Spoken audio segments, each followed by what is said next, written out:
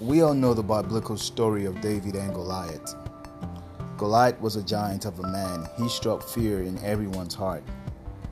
One day, a 17-year-old boy, a shepherd boy, came to visit his brothers and asked, "Why don't you fight the giant?" The brothers were terrified of Goliath and replied, "Don't you see he's too big to hit?" But David said, No, he's not too big to hit. He is too big to miss." The rest is history. We all know what happened. David killed the giant with a slingshot. Same giant, different perceptions.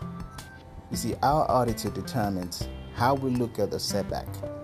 To a positive thinker, a setback can be a stepping stone to success, many success. And to a negative thinker, it can be a stumbling block. Great thinkers and philosophers feel and believe that every problem comes with an equal or greater opportunity for success. So what you want to be? A positive thinker or a negative thinker? The choice is yours. But as for me, I love to be a positive thinker.